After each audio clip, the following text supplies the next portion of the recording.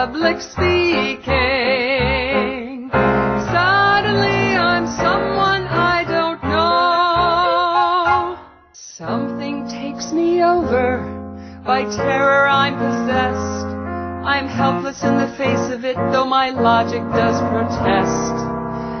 For this fear of presentations, I'm desperate for a cure. And no one has it half as bad as I do, that's for sure. I hate. Hello, and welcome to another episode of ERG Power Talk. I'm your host, Joe Santana. Those lyrics of that song, written and performed by Barbara McAfee, capture the fears and thoughts of somewhere in the neighborhood of 6 billion people who suffer from something called glossophobia.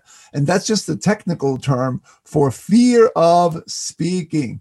That estimate is based on expert research that tells us that about 77% of the people in the world, or about 3 out of 4 people, have some level of anxiety when it comes to speaking to a group in public. And given those stats, the chances are that you or someone that you know has actually experienced those symptoms, that fear of public speaking.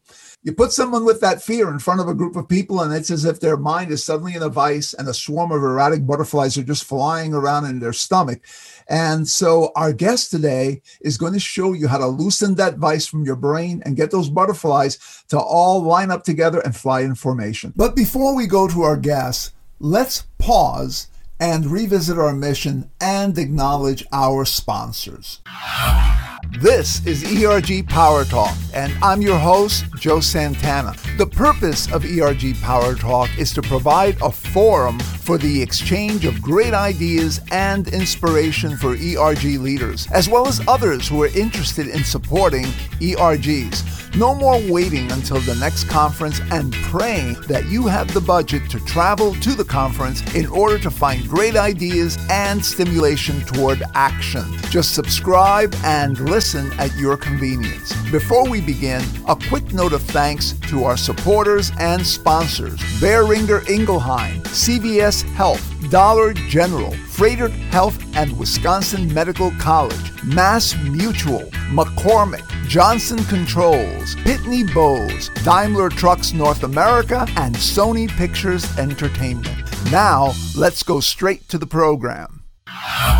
Let's meet our guest for today. He's a past president of the Georgia chapter of the National Speakers Association and a current board member. And he's also a speechwriter, a speech coach, a fellow Dale Carnegie alumni, as well as a fellow Vista speaker who's worked with CEOs and business owners to improve their public communication and influencing skills. My name is Dez Thornton, and I'm the president of Metaphorically Speaking. Dez, welcome to the show. Thank you for having me. I'm super excited to be here with you today, and I've already learned something, that fancy word that you had for the fear of public speaking. So your job is done, my friend. I did it, yes. I looked that up right before this. I said, there's got to be a technical term for this thing. There's a technical term for everything. But yep, glossophobia, that's it. So tell me, how is it that you became a speechwriter and a speech coach? Well, I guess one thing I'll say right off the bat, Joe, is that I didn't grow up wanting to be a speechwriter or a speech coach, and I'm not sure that many people do. I'm not sure about you, but in my education and high school curriculum, there wasn't this direct path to be a speech coach or a speech writer. So interestingly, it sort of was a thing for me that was in the foreground. It went to the background of my life, and then in adulthood, it showed up in the foreground again. And I'll color that picture in a little bit for you. So early on in life, I grew up in a single parent household. And for those of you who can see me, I'm African American. And so my mother was insistent that I was going to speak well. And so she drilled that into me, and every opportunity I had to get in front of an audience or get in front of a group, she insisted that I do that because she felt, one, that it could be disarming, and it could also be a person of interest based on that. So for my childhood, it was drilled into me all the way up until I graduated from high school. Then when you get to college, of course, you get that sense of independence. And so I said, I'm going to leave all that stuff behind. I don't want to do any of that stuff, all that speaking I've been forced into doing. So I did speak a little bit in college on behalf of my university, but really I think when I got into the lane of public speaking, it goes back to something that you mentioned earlier. So when I joined the Georgia chapter of the National Speakers Association, I met my people. I knew at the first meeting that I was among my people, and the sign was the person who opened the meeting was phenomenal.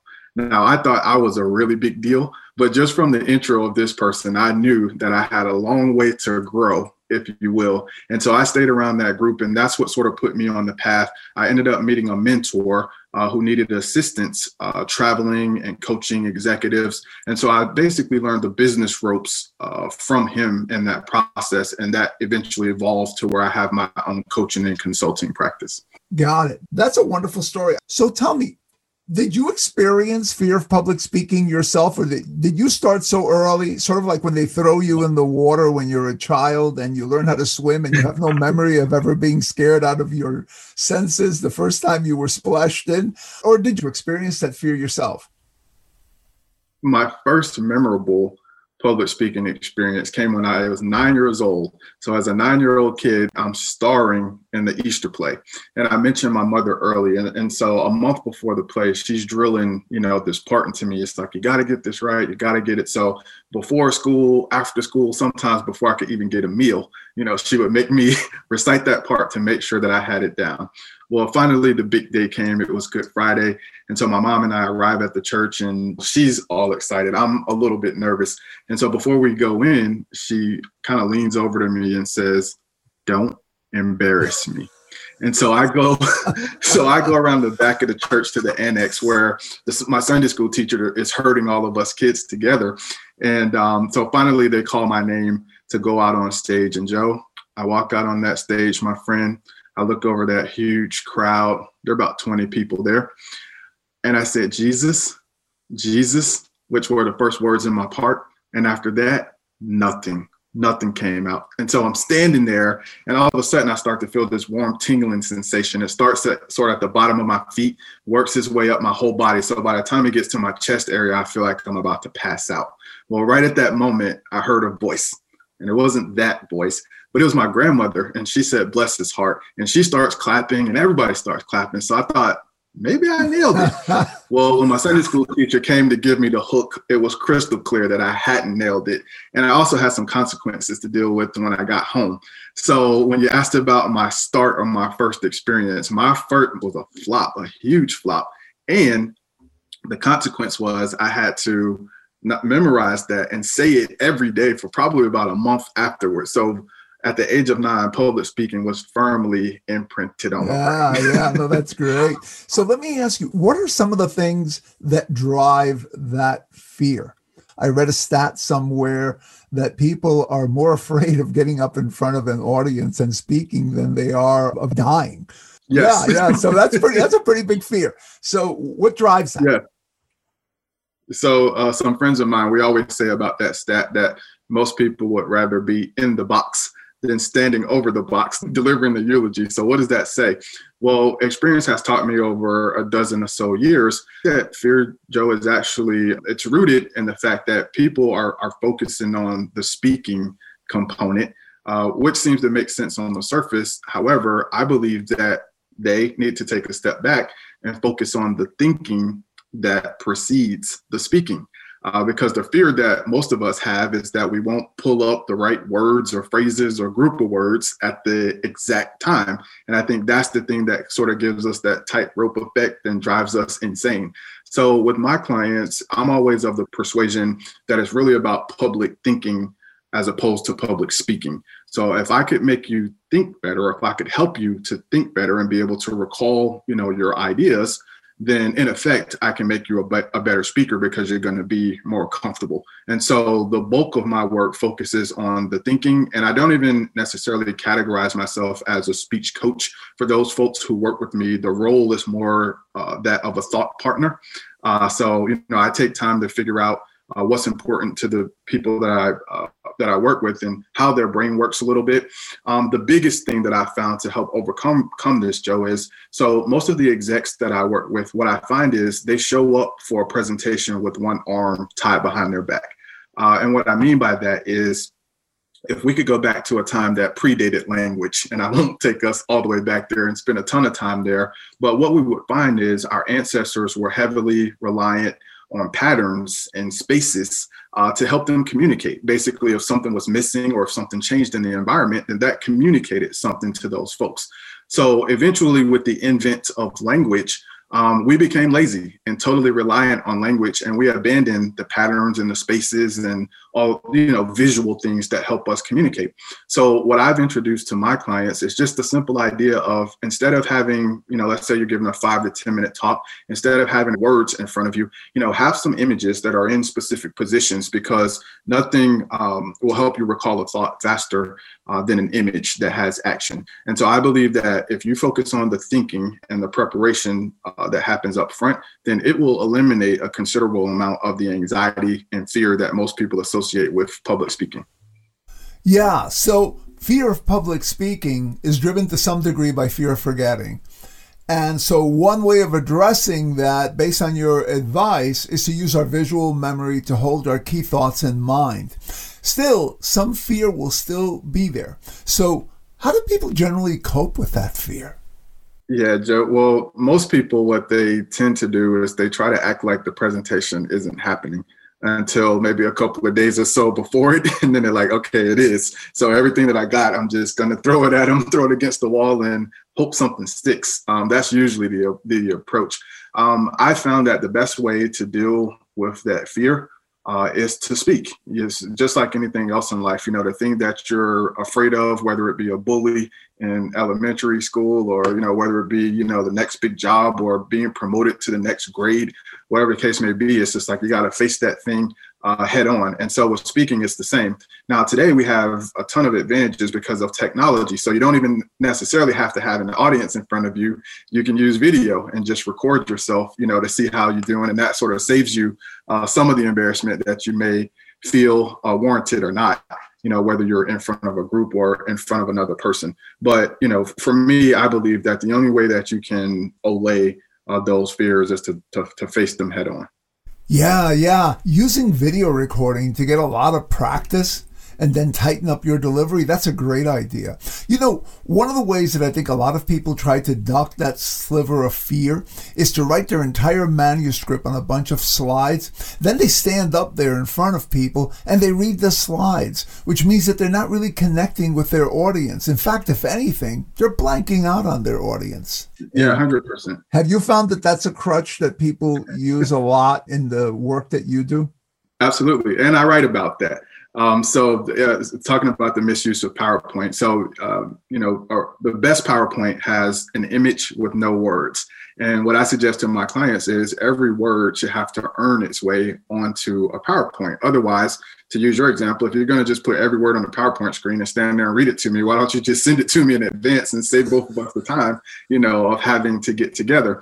But Joe, you kind of tap into something, a larger issue there, which I believe is a lot of folks approach presentations with the goal of survival, meaning that they just want to get through it. And as long as I get through the presentation and I don't embarrass myself or cause any reputational harm, then they consider that to be a success. And as you pointed out, in reality, the real you, the person, doesn't have the opportunity to show up because you're so locked in and engaged and focused on the words and just getting through it, as opposed to the audience. And the downside of that is usually, a decision is going to be made considering if all the facts and, everything is aligned in the way that it's supposed to be, is going to be a feeling, right? How do I feel about this person? How do I feel about Joe? Or how do I feel about Dez? Was he confident in what he was communicating to me? That's going to inform the decision just as much as the content, the material, the X's and O's that you're talking about. So, I find that clients do themselves a huge disservice by using PowerPoint in that way. So again, Joe, going back to your last question, there's no way to sidestep, that fear. You just got to stand there and you got to do it. And I think that I advise clients to just focus on one thing at a time. Meaning, if eye contact is something that's difficult for you, then the next time you speak, just focus on eye contact. Don't worry about, all the other things. Just try to be good, at that one thing while you're up there at that time. Yeah, so don't overwhelm yourself by trying to master too many skills at one time. That's great advice. So Dez, in your experience, have you found that there are just some people that do not have it in them to be good public speakers? Or is public speaking essentially a skill that anyone can learn? So I'm in the camp that anyone can get better at it, and you don't have to be a born or a natural when it comes to presenting. I sort of divide it for my clients in a way that they could digest it. So one half is the science, which is the mechanics and things that you can practice and improve your skill, which will make you better. And then the other side of it is the art. It's like when you're in the moment, how comfortable are you? Or, if you have a serendipitous moment where you could say something that may be funny, do you have the ability to pull that off? I think all of those things are sort of on the art side of public speaking, but the skill, in fact, is something that folks can learn. And so I often use the example of dancing. So when it comes to dancing, of course, we could put the footsteps on the floor and we could say, okay, you step here one, you step here two. And most people, if they have the physical ability, they can follow that and do that. But would we qualify that as dancing? If I were doing it, certainly you wouldn't qualify it as dancing. But you can take that same individual with those same steps, and let's take someone who's a trained or professional dancer. I mean, they could go through those same steps effortlessly, and we won't even be able to see the steps. And that's the art side of it. So similarly with public speaking, I just believe that you should enhance those skills to the extent possible. And I often also believe that, you never arrive to where you're perfect. I still work on my skills all the time after all of these years. But what's interesting is the better you get at those skills, they tend to become second nature. And you don't think about where should I place my hand or where should I place my feet. Those things become natural. And surprisingly, the art shows up, the person shows up. So I was taught early on when I got into the speaking business that I was going to go in a complete circle. And I had no idea what that meant. But, the folks who were mentors and coaches to me at that time said, you're going to go in a complete circle. And when you come back, you'll be yourself. And it's going to take a while and it's going to be frustrating. And so in that process, what I did was I watched different professional speakers who I admired, and I would just take a technique or a characteristic that they had. And I was like, I really like that. I want to incorporate that into what I'm doing. So not necessarily to mimic them, but to take what they were doing and to use it in my own way. And so over time, I sort of have all these pieces of different people who I've watched present fused with, some of my natural ability. And that's what ultimately makes us unique as an individual. Going back to this idea of going in a 360 circle, I think at some point you get back to where you realize, hey, I kind of got this thing down a little bit. And one of the things that I find myself doing quite often is having to give my clients permission to be themselves in front of an audience. Because for some reason in a business environment, there's this this idea or thought, that you have to be a professor and you have to be buttoned up and you have to be, and that stuff is good and it has its place, but we're all human beings, right? And so what people are really looking for is who's the person behind the mask. And is that somebody that I can engage with? Is that someone that I would want to work with? And going back to what we said earlier, of course, the key or the way to do that is the practice and the preparation that happens in advance. That's great advice. I think there were a number of little gems in there. One was that whole 360, which I think applies to just about everything that we learn, where we begin by adopting qualities from others that may not be natural to us. Yes. Following the rules carefully. It's almost, again, to go back to your analogy, when you're learning a new dance step, and I used to be a ballroom dancer, so so that connects back to me. I wish I would have known that, Joe. We'll have you cutting the rug for us today. That's right. Not today. But when we're learning a new skill, we tend to follow the rules very carefully. So yes, we count steps. And anybody casually watching can clearly see that we're counting steps, and we copy moves we see other people using that we think really look good. After a while, you actually don't need to count steps, and the moves that you copied come naturally to you. And that's when you begin to add your own accents and gestures to the dance. And I think that circle from following the rules of the game, incorporating from others things that we like, and then bringing in more of your true original self is probably true of everything, of every skill that we learn. So I think that's a great piece of advice to keep in the back of our minds for public speaking and also for other important skills.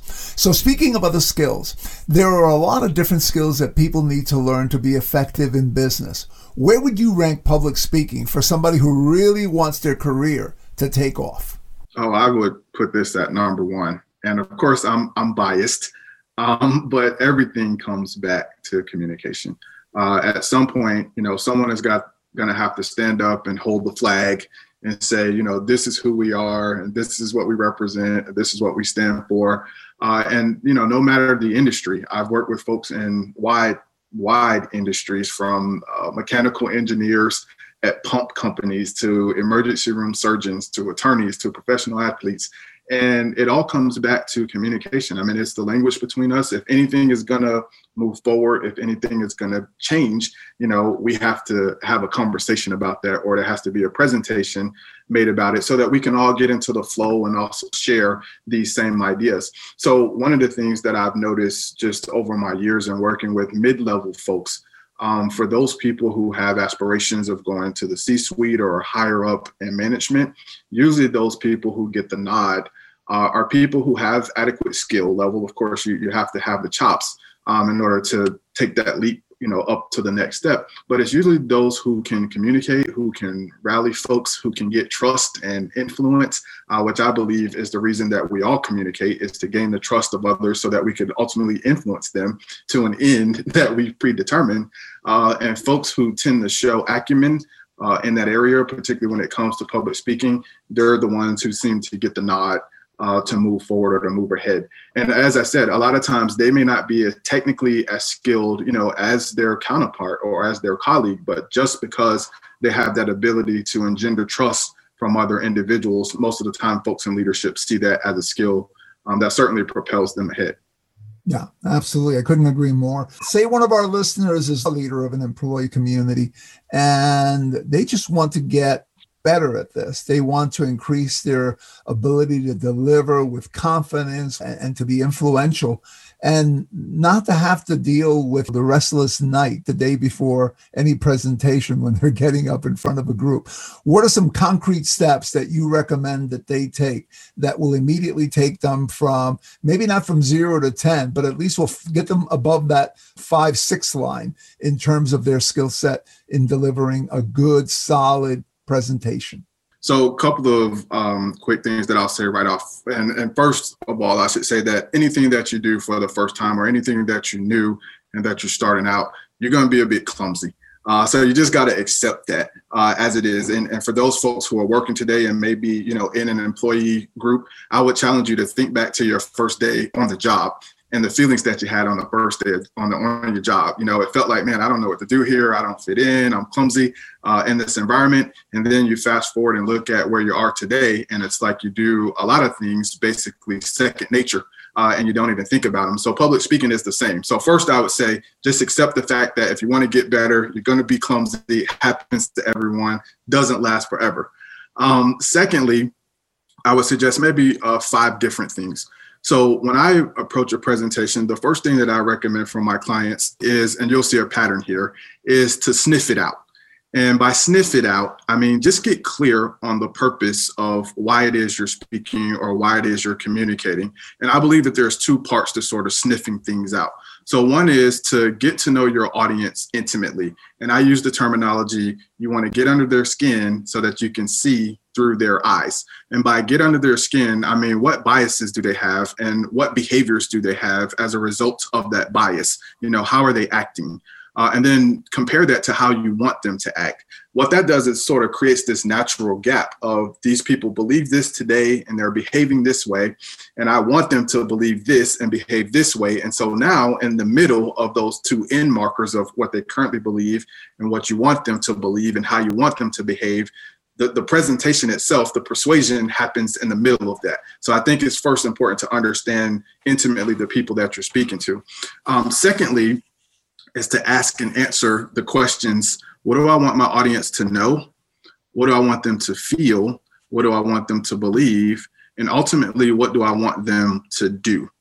Okay, so of all of those different, of of those four things, I'll point out two in particular. So what do I want them to feel? That's something that gets left out in business, and my clients push back on it all the time. And Joe, we can revisit that if you like. And then the fourth one is, what do I want them to do? What action do I want them to take? So if you're clear about that in the beginning, going back to Dr. Stephen Covey and beginning with the end in mind, it makes it much easier for you to sort of reverse engineer back to the beginning and build a case for where you want your audience to ultimately end up. So I know that was a lot of information, but that's number one. That's sniffing it out to figure out, what am I really talking about here? All right. Secondly is to point it out. So by point it out, I mean just that, bullet points. So just bullet point out all of the ideas that you have, and just get them out on paper. The mistake that most people make at this step is they edit themselves. So they'll have an idea and then they'll edit that idea. They'll put it on the rotisserie and go around and around with that idea.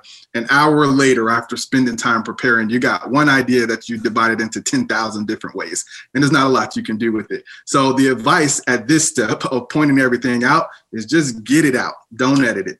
Third is to sort it out. So now that you have all these different pieces, how do you sort, make associations, cluster, clump, these different ideas together? So you sort all of those things out. Then there's the map, which is number 4. So you map it out. So going from beginning to end, what should be first, what should be second, what should be third, to build this case to how you want your audience to eventually believe and behave. And then, of course, lastly is to spit it out. And by spit it out, I mean just that, to deliver it. Whether you're practicing or whether you're actually in front of the audience delivering it, you just got to get it out of you. So just to recap those 5 for you, 1 is to sniff it out with 2 components, A being knowing your audience, and B being answering the questions, what do I want my audience to know, feel, believe, and do? 2 is to point it out, get out all the ideas, don't edit the ideas, sort it out. So you've created a jigsaw puzzle. Now you need to sort all those pieces out and make associations of things that are alike. Mapping out is just a sequence that you want to go from beginning to end. And then lastly is just to spit it out, just deliver, see what you have, and you can begin to improve things from there. So Joe, I know that it's a long-winded answer to your question, but I go back to this idea that you talked about earlier, which is, 1 is just planning, right? Just plan and have a process that's repeatable. The thing that I find with my clients who are mainly high-level executives, they don't have the luxury of time.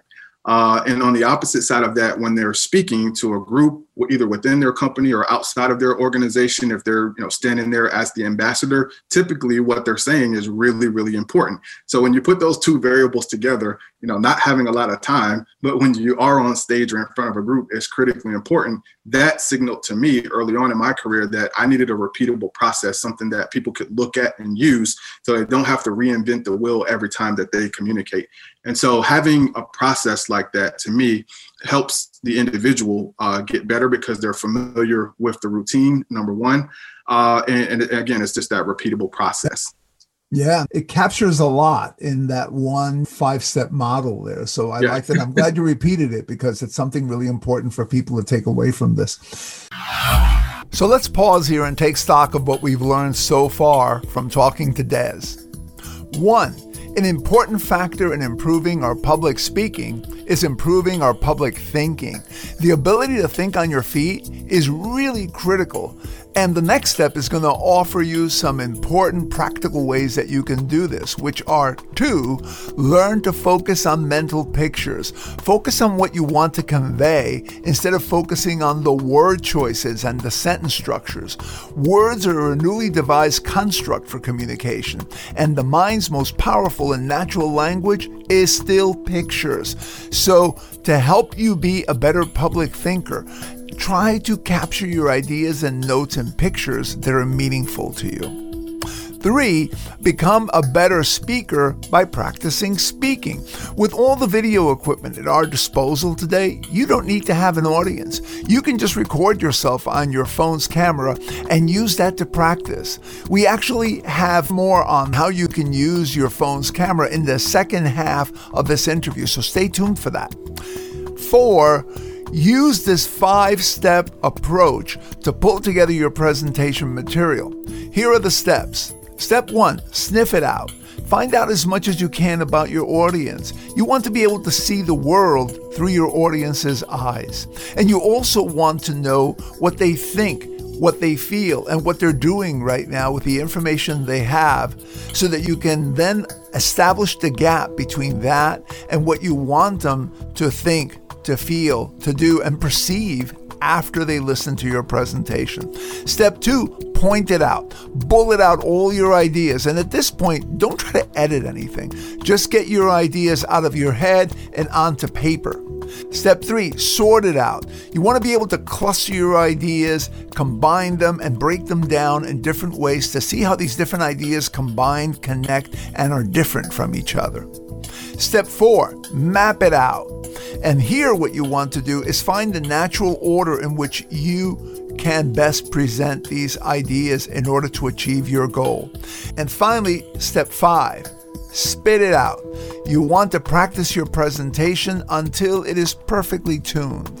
Now, that last step may leave some of you thinking, where am I going to find the time to practice before I deliver a presentation? I'm so busy with my full-time day job on top of all these other responsibilities I took on as an ERG leader. How can a busy ERG leader with a full-time job find the time to rehearse as much as needed in order to deliver a really great presentation?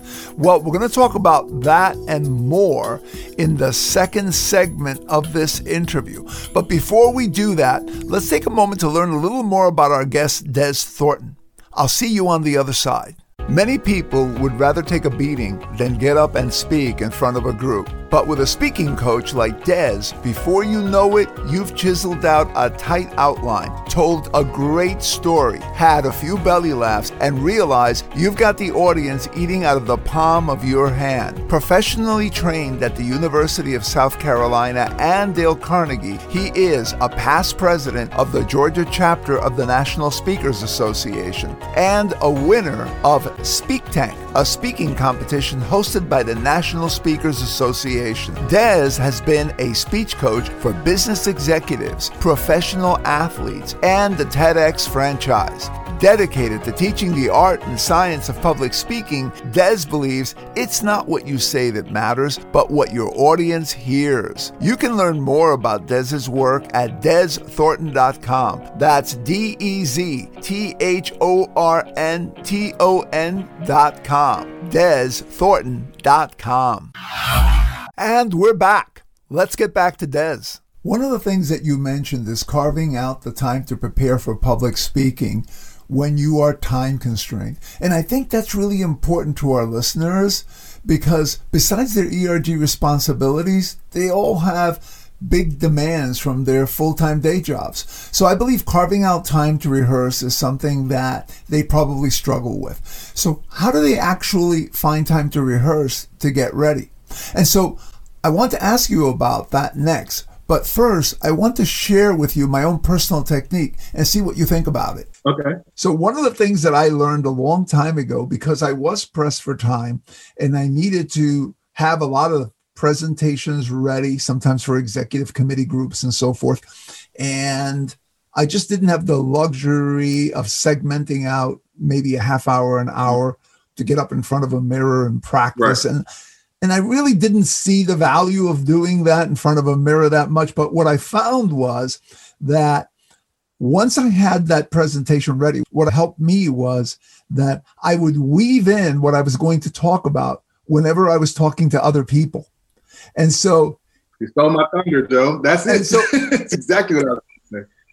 I was rehearsing all the time. I mean, it got to the point where my wife, who has a really good ear and is pretty keen on these things, would be listening and she'd say, "You're rehearsing, aren't you, right now?" I mean, you're talking about this topic in such a way with such depth that this is not just a casual conversation. Right. But anybody that I could latch on to when I was having a conversation, that I could find a way to weave that topic in. Maybe another day I was in the meeting and I'd raise my hand to answer a question. As I was answering a question, I would weave in like a component of the topic I was going to talk about. And what I found was that by doing that, it internalized the topic to the degree that it just became part of the way I explained a particular topic. So I think by your nodding and what you're saying, you vigorously agree with that. Yeah. Are there any other variations of that or any other ideas? Because I think that's a big part, especially for people that are really busy, who don't have the time to, segment out a piece of their day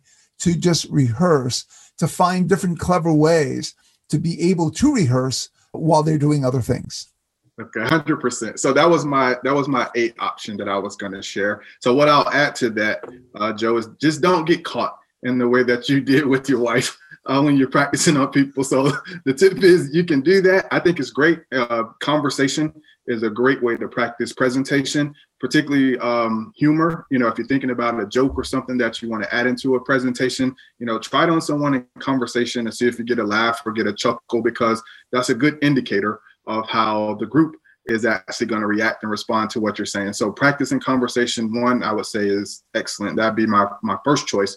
The other thing that I've had executives do who are pressed for time is to, once they get to the point where they've gone through their version of those 5 steps, and you get to the point where you have, you know, either a solid outline or if you have a full out script, what I would recommend you do is read the script and audio record yourself reading through the script.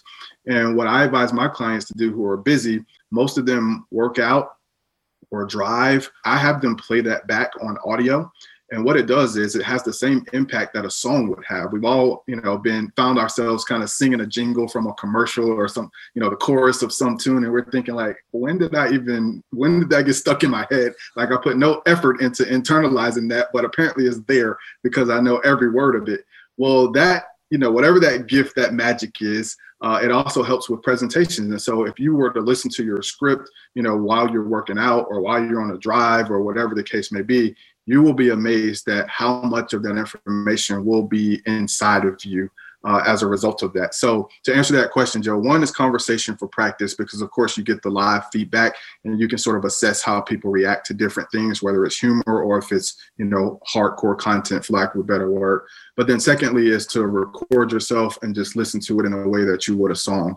And something magic definitely happens there. One of my clients swears that you got to be walking when you're listening to it. So what he does is when he's on the treadmill, you know, he gets to that point, he has a script, he does the audio recording. And when he's on the treadmill in the morning, he said something about walking and that listening is what gets it in his brain. So if it works, it works. Yeah. You know, and I agree with that, Dez, because it works for me. When I'm listening to other podcasts, or a lot of times if I am working on a piece of material, I usually do it while I'm running, whether it's on a treadmill or on a trail. And I don't know if it's the circulation or if it's a bunch of different things, but I find that my thinking is a lot clearer and I remember more and I'm much sharper at noticing little distinctions. In fact, I try to write those down because as my pulse rate returns to normal, my clarity starts to fade. But that's actually a technique that I've used that I think works pretty well. You know, in the beginning of our discussion, you mentioned something about instead of focusing on words, focusing on images. And I know that you do some work in that area. Can you just touch on that? Because that's a topic I think we're going to be talking a lot about in more detail later on when we have the discussion with the groups that are part of the learning session that we're going to have together. But for now, can you give us a high-level view of how to use imagery as a way of holding on to information and remembering the sequence of information and what you're going to talk about, and how you can really burn that imagery into your mind so that when the moment comes and the lights are on and the curtain draws open, you're ready to go? Yes. So Joe, I think the main point here is, first of all, going back to this idea that you mentioned where the fear that most people have is rooted in the fact that they think that they're going to forget what they're going to say, you know, in front of their peers or in front of an important audience. And then there's that opportunity for reputational harm or embarrassment.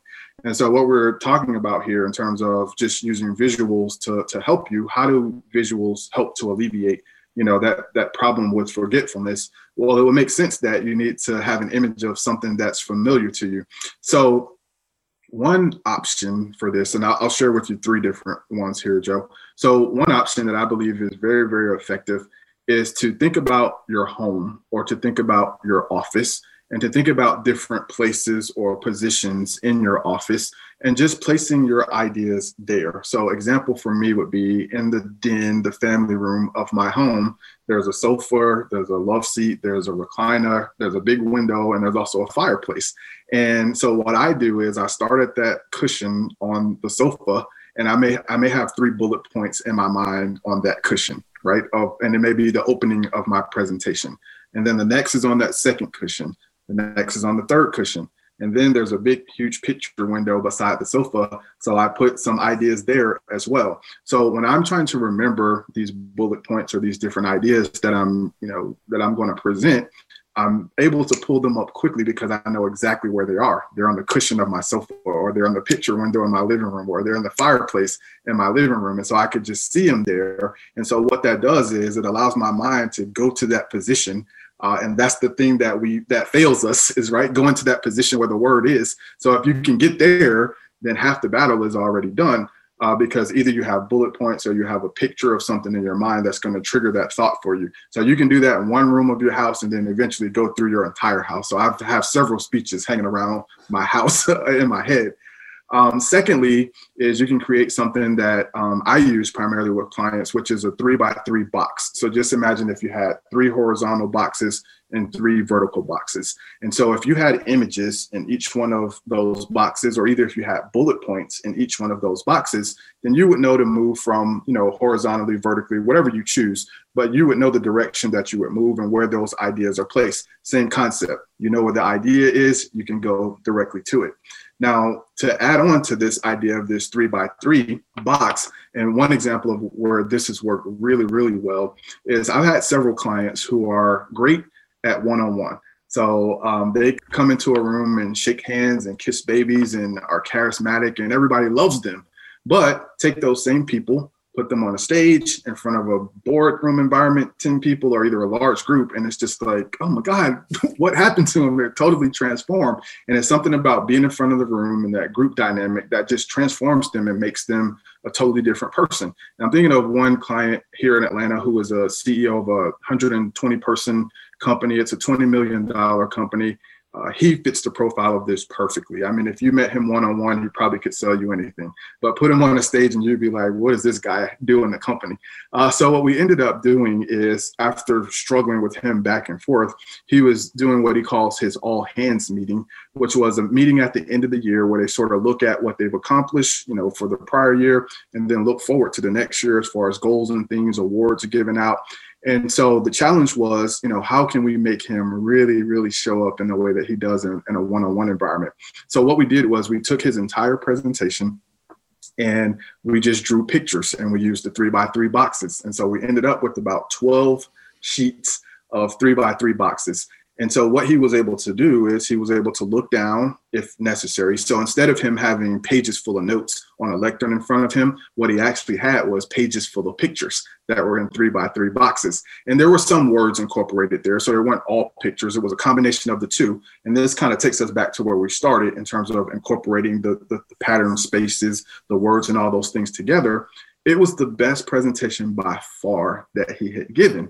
And he showed up as himself. He was natural. And the reason being is, number one, he knew the placement of his ideas. But secondly, he wasn't arrested by the words. So going back to that tightrope feeling where you memorized everything. And then if someone sneezes during the presentation, it's like you totally lose your thought and you lose everything. What he was able to do is look down, grab an image, and then he was able to just talk to that image freely. And he wasn't worried about how it was going to butt up against the next thing he was going to say, as it would in a written format where everything has to flow. He would just look at the next picture and then naturally he would know what to say. And again, he's gifted in that area of conversation, but it just wasn't allowed to come out because of the words that were there. So again, 3x3 box or box of your choosing, just something where you can segment and know how you're going to move about it, is something that will help you dramatically. And then secondly would be just using positions that you're familiar with, whether it's your office, home, car,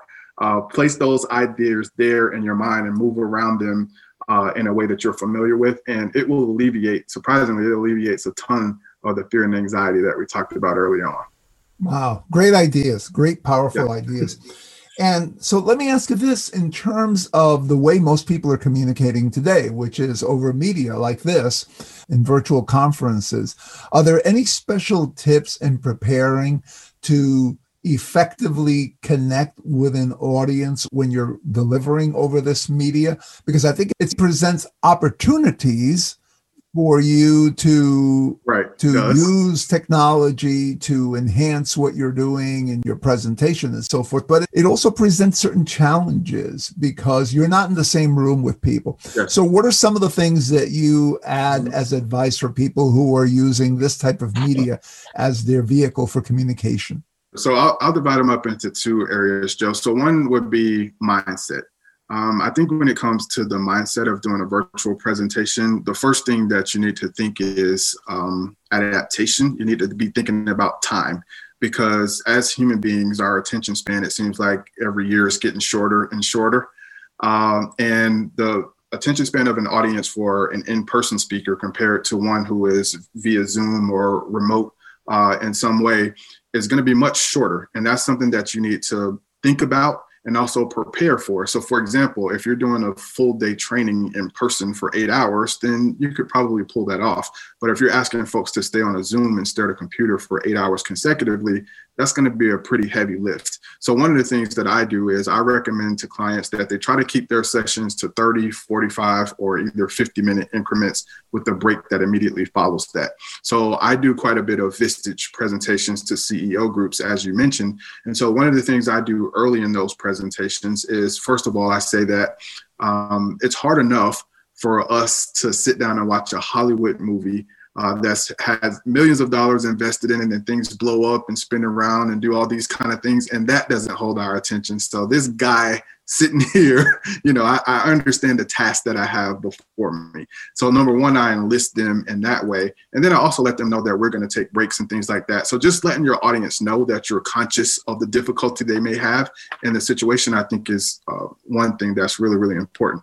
The second thing I would say is from a mental standpoint, don't obsess over what can go wrong, because the same things can go wrong when you're in person, right? So your PowerPoint could go haywire and not work and all those types of things. So what you need to focus on is what is going to be my contingency plan if all of a sudden my audience can't hear me, or all of a sudden my audience can't see me, or I lose people, So just think about those things that could happen, prepare for them, go forward. From a practical standpoint, I would say that the biggest thing practically that I've shared with clients is there's the saying that 80% of communication is nonverbal. Don't know how true that is exactly, but let's give it some credence. If a large percentage of what we communicate is nonverbal, and 80% of your body is missing because you're in front of a video screen, that means that you have to compensate for it in some way, right? And so the question becomes, how do I compensate for my body language based on what I have in front of me with this Zoom platform or this remote platform? So for me, there's really three things. So one is eye contact. So making sure that you're looking your audience directly in the eyes. So the thing that I found with clients who were just really getting into this year as a result of the pandemic, what they were doing is they were looking at the person that they were talking to on screen as if they were looking them directly in their eyes. And so what happens when you do that is the closer you are to your laptop or your desktop, the more it looks like you're looking down slightly. So you want to make sure you're looking directly at the light or the lens in front of you and not the person that you're speaking to. So as practice for me, if I'm talking, then I don't see the people that I'm talking to because I'm staring directly into the computer lens. On the flip side, of that equation, Joe, just bringing your voice to the party. So one of the things that people struggle with a lot is their voice. So highs, lows, variations in your voice helps. Thirdly, I would say is facial expressions. So the smiles, the things of that nature help a ton. And then the last thing I would suggest to you is leaning in. So when you're leaning back away from your camera, then that sort of puts you in a position of authority, if you will. But when you lean in, it puts you in a position of connectivity. So if you think about that leaning back and then also that leaning in, then your audience will feel that transition. They will feel that change. They will feel like you're closer to them and they'll feel more connected just because you're right there with them. So just to recap that, Joe, think adaptation, this is a new or a different medium for a lot of us. We have to make some changes that compensate for the fact that our attention spans are dramatically shorter than they've been in the past. And then from a technical standpoint, a practical standpoint, the eye contact, making sure you're directly into that camera lens, making sure that you're leaning in when you're speaking to the audience, facial gestures and things of that nature, and then also using your voice. The worst thing that you could do is be monotone in a situation like this, because that's hard enough to follow in person. But if you're monotone on a computer, you're going to take yourself out of the game early on. Absolutely. Great advice. So let me ask you this, Dez. For people who are listening to this, who are thinking, you know what, I want to improve in this area, I'm going to apply some of these ideas. What are some of the ways that people can get that practice? Okay, so I'll give you some things that they can do to help with their skill, and then other things I'll share with you, just a few organizations that could potentially be helpful. So from a skill standpoint, so I created a model that's based off of a baseball diamond that allows you to basically create an outline for any conversation or presentation that you may have. I'll share this with Joe if I haven't already, and then he can share it as he chooses with his listeners or those who request it. But again, it goes back to this idea of being able to visually see your ideas and where they are. So if you use my method, adapt my method, or create your own method, but have some type of method or process that you go through every single time that you present. So the routine of that, just like the routine of anything else, will help you, and you'll find comfort in the routine because you're doing the same thing over and over. So it takes away some of the guesswork, and which contributes to the anxiety of presenting. Secondly, I mentioned this earlier, is video. So take advantage of your phone and just prop your phone up someplace and video record yourself presenting. If it's a formal presentation that you have to give, or you have specific topics, then get in front of the camera and allow yourself to so sort of all let it hang out, and then be honest with yourself about feedback. Ask your spouse, partner, significant other, friends, colleagues for some advice in that area. Really quickly, Joe, so 4 quick ways that you want to watch your video. So one is to watch it in normal fashion, put it in, press play. And here is just to see, do I or do I not like this person? So there's a likability factor all the time. So that's what you want to look for first off. Secondly is to listen to the video, but mute the sound. Okay, so when the sound is muted, what that does is it has the same effect if your television is on and the sound is off and you see this person who's on screen and they're gesturing and they're smiling and leaning in, their arms are flailing everywhere. The thing that we as human beings, we want to know, like, what is this person saying? So when you're looking at yourself in that way without the sound, the question would be, do your gestures, do your body language intrigue someone else to the point where they wish they knew what you were saying? So that's number 2, which is to listen to it without sound. Number 3 is just the opposite of that. So turn the laptop away from you, or just get to a position where you could only hear your voice. And similar to the way if you've been in another room and the TV is on and someone has a great voice and they're talking about something, as human beings, naturally, we want to put a face with that voice, right? So is your voice doing the job in that way? And then lastly, and my favorite, is fast forward. So when you watch your video and fast forward, what that does is it exaggerates all of your movements. So if you're a person who paces back and forth, then it'll have you going, across the room very quickly. Or if you're a person who primarily gestures with one hand, then it'll have that one hand gesturing, and it'll be clear to you that you can invite that other hand to the party. So that's a great way to watch video if you choose to do that as a strategy. So 1 is normal, put it in, press play. 2 is to watch the video without sound to see if your body language gestures invoke you to pull that sound in. Thirdly is listen to the audio only, just intonations in your voice.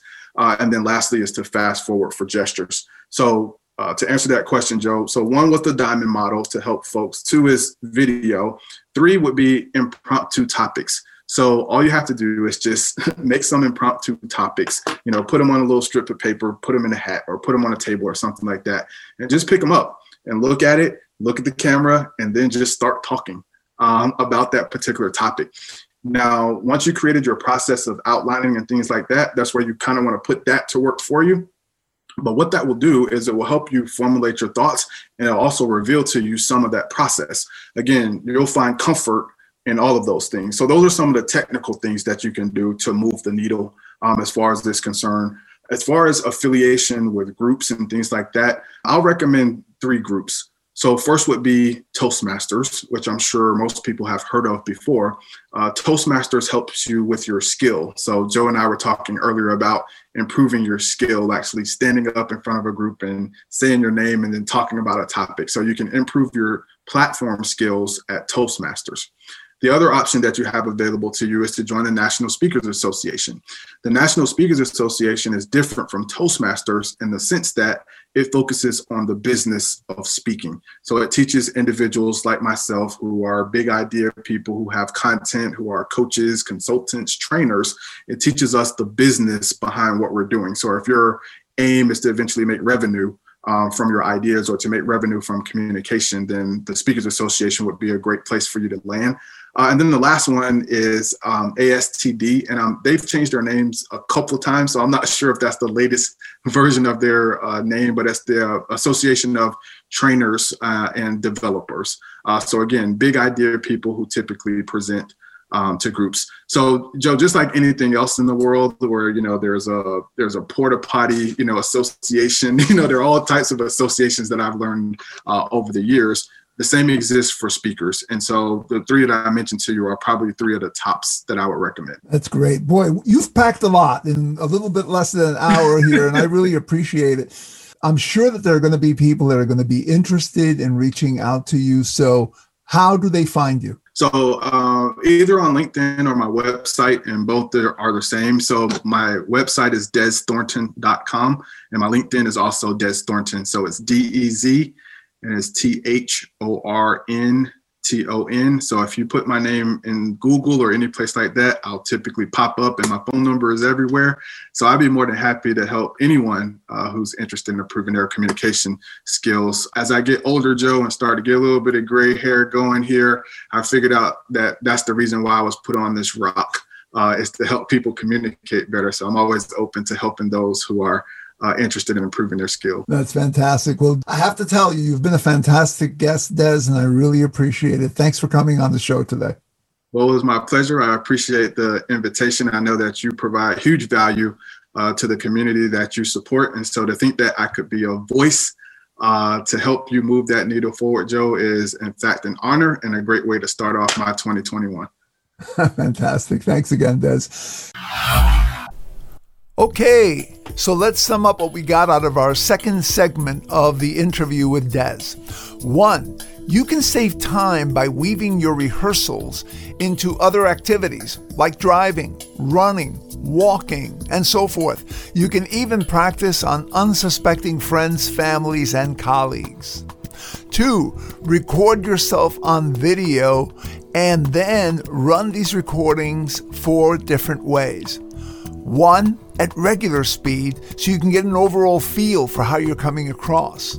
2, at fast speed, so that you can exaggerate your gestures and zoom in on them more sharply.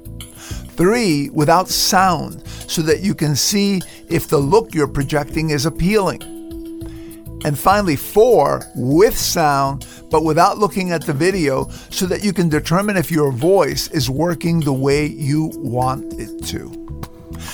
3, use your brain's imagery capabilities and spatial memory to remember key ideas. You can place your bullets or the pictures of objects that you're thinking about that you want to bring up in your speech in familiar places around, say, a room in your house, somewhere you're familiar with. And then when you need to recover that idea, picture yourself in that room and look for the objects or bullets where you put them in your imagination. You'll be amazed at how powerful this tool is. 4, you can also print out your notes using a lot of pictures so that when you see them, they help you recall ideas. 5, pick different topics and practice structuring them into presentations using the 5-step process that we discussed in the first half of this interview. 6, when presenting in a video conference, look at the camera.